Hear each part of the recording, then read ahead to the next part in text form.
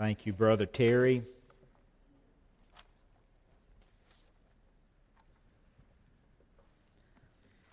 If you brought your Bibles, please turn to Galatians chapter 5.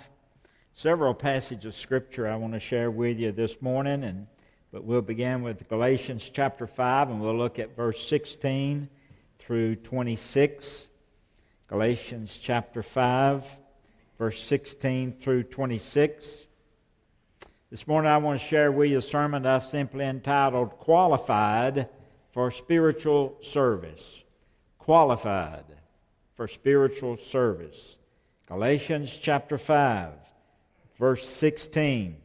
This I say then, walk in the Spirit, and ye shall not fulfill the lust of the flesh.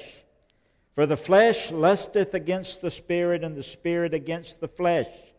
These are contrary the one to the other, so that you cannot do the things that you would. But if you be led of the Spirit, you're not under the law. Now the works of the flesh are manifest, which are these: adultery, fornication, uncleanness, lasciviousness, idolatry, witchcraft, hatred, variance, emulations, wrath, strife, seditions, heresies, envyings, murders, drunkenness, revilings, and such like, of the which I tell you before, as I've also told you in time past, that they which do these things shall not inherit the kingdom of God. But the fruit of the Spirit is love and joy, peace, long-suffering, gentleness, goodness, faith, meekness, temperance. Against such there is no law. And they that are Christ have crucified the flesh with the affections and lust. If we live in the Spirit, let us walk in the Spirit. Let us not be desirous of vainglory, provoking one another, envying one another. Most of you are aware that our nominating committee is in the process of filling certain positions in the church. Officers, teachers, positions in the church. The most difficult thing to do is not just to fill a position, but to fill the position with a person who is scripturally and spiritually qualified. In other words, a person that's been saved. A person who has had a genuine personal relationship with the person Jesus Christ. A person that's been born again. Not only that, but a person who is spiritually gifted in a particular area of ministry. Who has been saved, who has received the manifestation of gifts, at least one gift, perhaps more gifts, and is allowing God to use those gifts, spiritual gifts, to edify and to build up the church. And then a person not only spiritually gifted, a person been saved, but a person that's demonstrating a Spirit-filled life and not a life of fleshly works. And then a person who is faithful in their attendance. Now, it's a shame and disgrace for any of us who bear the name Christian not to meet those qualifications. So first of all, in order for a person to serve scripturally, spiritually, that person must be saved. That person must be a member of the local body of Christ.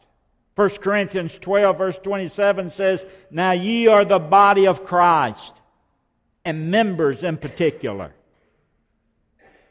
And so if God is going to bless this church, if God is going to bless the leadership of this church must have spiritual leaders that demonstrate, first of all, a saving relationship with Jesus Christ. You see, God doesn't intend for an unbeliever to direct and lead His church. He doesn't intend for an unbeliever to teach and lead His church. You say, well, Brother Sammy, that would never happen. Oh, yes, it does. It will and it does. It happens to churches all the time. Paul warned about it in his day in Acts chapter 20. Look at verse 28 just for a moment. Acts chapter 20, verse 28. Listen what Paul said. He says, "Take heed, therefore, unto yourselves, and to all the flock over which the Holy Ghost hath made you overseers, to feed the church of God which He hath purchased with His own blood. For I know this, that after," he says, "that after my departing shall grievous wolves enter in among you, not sparing the flock." Be careful, he says. There are those out there that are grievous wolves that would want to come in and begin to teach things that are not scripturally sound in the Word of God. I promise you, the person that teaches your children here at Mountain View, that teaches your youth here at Mountain View, that teaches your adult class here at Mountain View, to the best of my knowledge, have been born again, they're sound in doctrine, and they've been gifted to teach. Now, if you know otherwise or think otherwise, you need to come and talk with me about that. And we'll talk with them about their relationship with the Lord. And so first, to fill a leadership position, an officer, a teacher, a person must be saved, have a personal relationship, and have sound doctrine in the Word. But I jotted down something else. Not only a person must be saved and have a personal relationship with Jesus Christ, but that person must be spiritually gifted.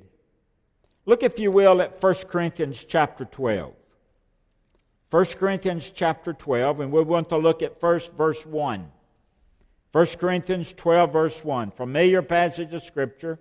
And Paul is speaking about spiritual gifts. He says, "Now concerning spiritual gifts, brethren, I would not have you to be ignorant." Look, if you will, at verse 4. Verse 4 says, Now there are diversities of gifts, but the same Spirit. And there are differences of administrations, but the same Lord. And there are diversities of operations, but it's the same God which worketh all in all. But the manifestation of the Spirit is given to every man to profit withal. Here's the point. If you've been saved, you have at least one spiritual gift. If you've been saved, you have a spiritual gift. Now, it may not be the spiritual gift that you want. It may not be the spiritual gift that you desire to have, but it is the gift that was given you by the Holy Spirit of God. Be content with that. He gave you that gift for you to use in the body of Christ. He gave you that particular gift or gifts in order that you can assist in building up and edifying the body of Christ. Because you see, the body of Christ functions on the gifts of its members. Now the point is this: if you're not using your gift, then the body of Christ, the church, is not functioning at its full potential. Every born-again believer is important in the body of Christ. Don't think for a moment that you're not important. God blessed you with a spiritual gift in order that you can build up and edify the body. You have what we need. And He placed you in this body because we need what you have. Don't think for a moment that you're not important. He did not save you to sit, but He saved you in order that you can serve. Now, you may not be serving in a leadership position such as a teacher or deacon or some of those positions, church officer, but you're serving as part of the body. You'll be serving on committees. You'll be serving on different ministry teams based on the gifts that you have. And so you're very important. So a person in leadership must be saved, and then they're gifted. And then third, I jotted this down. Third, they demonstrate spiritual fruit and not works of the flesh. Look, if you will, at Galatians chapter 5. Galatians chapter 5. In Galatians chapter 5, verse 16 says this, "This I say then, walk in the Spirit, and you shall not fulfill the lust of the flesh. For the flesh lusteth against the Spirit against the flesh. These are contrary the one to the other, that you cannot do the things that you would. But if you be led of the Spirit, ye are not under the law. Now the works of the flesh are manifest in these." And he lists those. And then he says, "But the fruit," in verse 22, "of the Spirit is love and joy and peace and long-suffering and gentleness and goodness and faith and meekness and temperance. Against such there is no law." So the question is this. As you examine your own personal spiritual life, your own Christian life, is your life being led by the flesh, or is it being led by the Spirit? Now, if your life is led by the flesh, if any of these are in your life, adultery, fornication, impurity, sensuality, idolatry, sorcery, envy, strife, jealousy, fits of anger, dissensions, divisions, envy, drunkenness, orgies, and like these, as one translation says, you're being led by the flesh and not the Spirit. So the big question is this. If you were on the nominating committee and you were seeking people to fill leadership positions in the church, who would you feel that God would want? Those governed by the flesh or those governed by the Spirit? Which would be best for the body of Christ? Can you see how a person serving in leadership that was governed by the flesh would cause hurt and harm and be detrimental to the work of the Lord? Can you understand how the pastor and other members would be confronted about leadership during the year if you had a person serving in some key leadership position and live a life in the flesh and not the Spirit? You see, as a pastor and as the under-shepherd of Mountain View, I love every one of you. But my heart is broken today because some of you are allowing the sin of pride to hinder or to prevent you from serving the Lord. Do you really think that God accepts one act of service in the flesh? Do you think that God blesses anything you do or I would do in the flesh? You see, in order to be blessed of God, I must serve in the Spirit of God. Now, today, can you honestly say, I'm living in the Spirit of God. I'm living in the Holy Spirit of God. I'm filled with the Spirit of God. I'm being led daily by the Holy Spirit of God. And here's the point. You cannot be led by the flesh and the Spirit at the same time. According to God's Word, they're contrary one to the other. Now, do you know the number one thing that grieves the Holy Spirit of God? Sexual sins? No. Oh, it does, but that's not the number one thing. Idolatry, you would think that would be, but it's not. Envy, would envy be the number one thing? Look, if you will, at Ephesians chapter 4. Ephesians chapter 4. And look at verse 30, where he speaks about grieving the Holy Spirit of God. Ephesians 4, verse 30, he says, "And grieve not the Holy Spirit of God, whereby you are sealed unto the day of redemption." We usually stop at that verse. Verse 30, "Let all bitterness and wrath and anger and clamor and evil speaking be put away from you with all malice."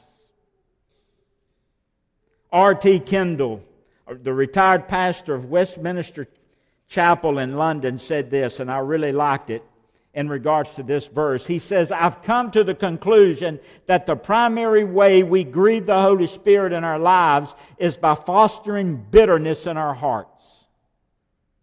Now notice, he came to the conclusion because bitterness is the first thing Paul mentions after warning us not to grieve the Holy Spirit. You notice that, verse 30, Ephesians chapter 4. Grieve not the Holy Spirit of God, whereby you're sealed unto the day of redemption. Then he says, let all bitterness and wrath and anger and clamor and evil speaking be put away from you with all malice. Did you know that there is a road that leads to bitterness? You just don't start out being bitter. First of all, there is a hurt that comes to you by someone else. Someone said something or someone did something that hurt you. And then after the hurt, if you don't deal with that hurt with forgiveness, after the hurt, there is anger. And after anger, you have vengefulness. And after vengefulness, you have unforgiveness. And after unforgiveness, you have bitterness. There's a road. Hurt, anger, vengefulness, unforgiveness, and bitterness. Now listen, that unforgiveness prevents us from living in the Spirit of God. Now, you may be a good parent. You may be a great spouse. You may be a good neighbor. You may be faithful to the church and work at the church. But you will not be filled with the Spirit of God with malice in your heart. The Spirit will be grieved and will not flood your soul or your heart until you're willing to forgive. Therefore, let me encourage you today to choose, and notice I said choose forgiveness. You say, well, Brother Samuel, what's forgiveness? Forgiveness comes from a Greek word, charisma, a gift of grace. Literally, you extend grace to an individual. Here's the ideal. When a person hurts you, you forgive them because of the grace you extend to them. Not because they came to you and said, I'm sorry, and you forgive them. It's not because they come to you and apologize, would you please forgive me, and you forgive them. But you simply forgive them out of grace that you extend to them. Total forgiveness is when you extend grace to a person who has hurt you. Simply because you choose to forgive them. Whatever the offender did, whatever the offender didn't do, has no bearing on your choice to forgive them. You forgive them out of grace. You choose to extend unmerited grace. Sound familiar? Have you ever received that? Have you ever received unmerited grace? Does that type of grace sound familiar? By grace are you saved through faith, and that not of yourselves. It's a gift of God.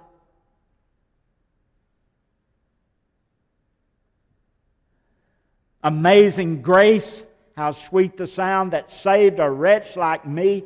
Unmerited favor, unmerited grace, unmerited forgiveness.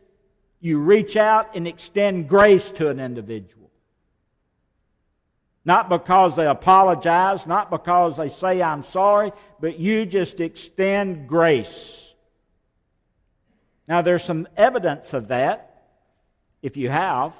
And the first evidence of that is you choose not to keep a record of a wrong in that person. You don't keep bringing it up. You feel vindication belongs to the Lord, Romans 12:19. You don't gossip about the one who's hurt you. You don't try to make that person look bad in a group of people. Jesus calls you to forgive others. as He forgave you. So how does He forgive you? Well, Psalms 103. 103 verse 12. He says, as far as the east is from the west, so far hath He removed our transgressions from us. Notice He covers it, He forgets it, separates it as far as the east is from the west, and He never, never, never brings it up again. Now, whatever it is, you let it go by simply offering total forgiveness. And then immediately you'll experience an overflowing of the Holy Spirit in your life. But not until then. You say, well, Brother Sammy, how do I forgive? I'm going to close with this. It's real simple. Number one, ask God's help. Now, if God commanded us to forgive, well, then God will help us to forgive. He's not going to ask us to do anything that we're not capable of doing, or He's not going to provide a way for us to do. So ask God's help. He'll help you do it. Number two, choose to forgive. Now, it might have to be a daily choice. You might have to forgive every day for years and years and years until all of a sudden that bitterness is gone. And then don't tell anyone what they did. Just let them go in freedom. A guy by the name of Tim Kamel said this. He said, Are there people whom you need to forgive? Do yourself a favor. Give them something they don't deserve, but desperately need. Give them the gift of forgiveness. It is a gift, once given, offers something in return.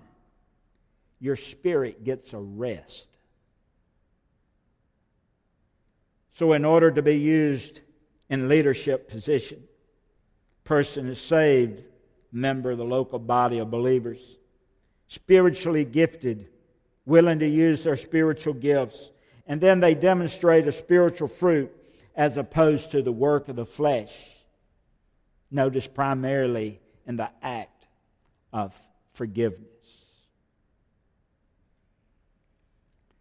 And then be faithful in attendance. Faithful in attendance. You would be shocked if you'd sit around a committee table with a nominating committee and go down the list and see the number of people who profess to be Christians who are inactive in church. To me, I do not understand that. A born-again believer who does not attend church, not that they have a physical problem where they can't come, but they just refuse to go. I don't understand that. In order to serve in the church, you must be faithful. Be willing to attend the Lord's house and give yourself to Him and to His service. That's a sermon for another time. But let me just close and say this. There's so much to be done. So much to be done. And we, God's people, need to understand that we need to be people that live in the Spirit and not in the flesh. That we need to practice our spiritual gifts. That we need to allow and let people know in no uncertain terms that we're believers by the way that we live and by the testimony that we share. Every ministry of this church is important. Every ministry. But I'm burdened about two ministries in particular. I'm going to close with this. Our nursery ministry and our children's church ministry. Those ministries are suffering simply because we do not have the workers. don't have the workers. Miss Martha Farmer has been our children's church minister for a number of years now, perhaps 15 years or longer. Last Sunday, she had 21 children from the ages of 3 years old through the 3rd grade back there. She got their refreshments ready. She did their Bible study.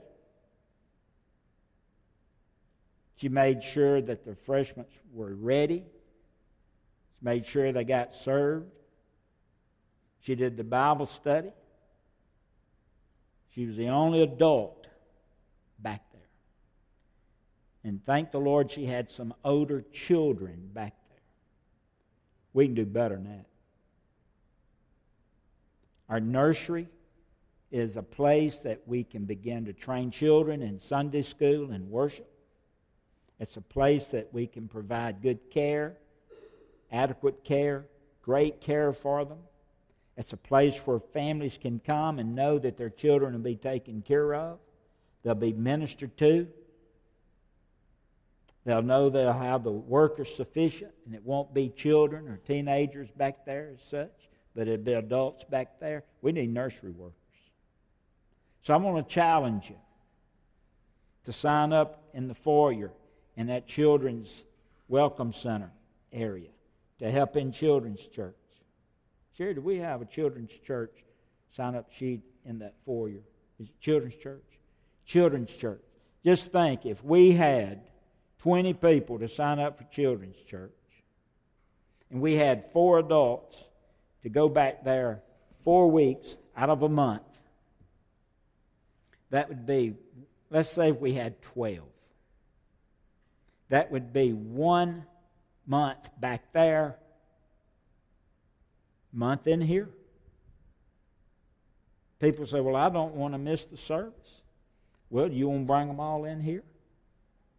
They're being taught their age group. They're being taught an extended service after Sunday school. They're being taught a lot where they can understand a lot better than what I'm teaching you in here as adults. We just need some help. Same way with the nursery. And so I believe that God has touched somebody's heart this morning to work in those 2 ministries. We're not asking you to stay all the time, but asking you to serve someplace in the church, and that just may be the place that God wants you to serve. This morning, have you trusted Jesus Christ as Lord and Savior of your life?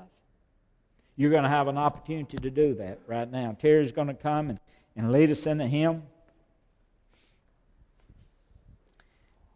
Just a moment, we're going to ask you to come. If you've never trusted Jesus Christ, if the Holy Spirit's drawing you this morning, you say, well, Brother Sammy, the Holy Spirit's convicted me that I'm lost and I need a Savior. Then you need to come. And I'll share with you how you can accept Christ Jesus into your life to be your Lord, your Savior. Would you be willing to come in rededication of life? You might just want to come and pray about your spiritual gift and where God can use you, or where He wants to use you. You come. A little later on, after the nominating committee works through the officers and teachers and positions, but then you'll be receiving an insert in a bulletin about different ministry teams that you'll sign up and hopefully be able to serve in that area. But everyone will be able to serve wherever you feel that you're gifted.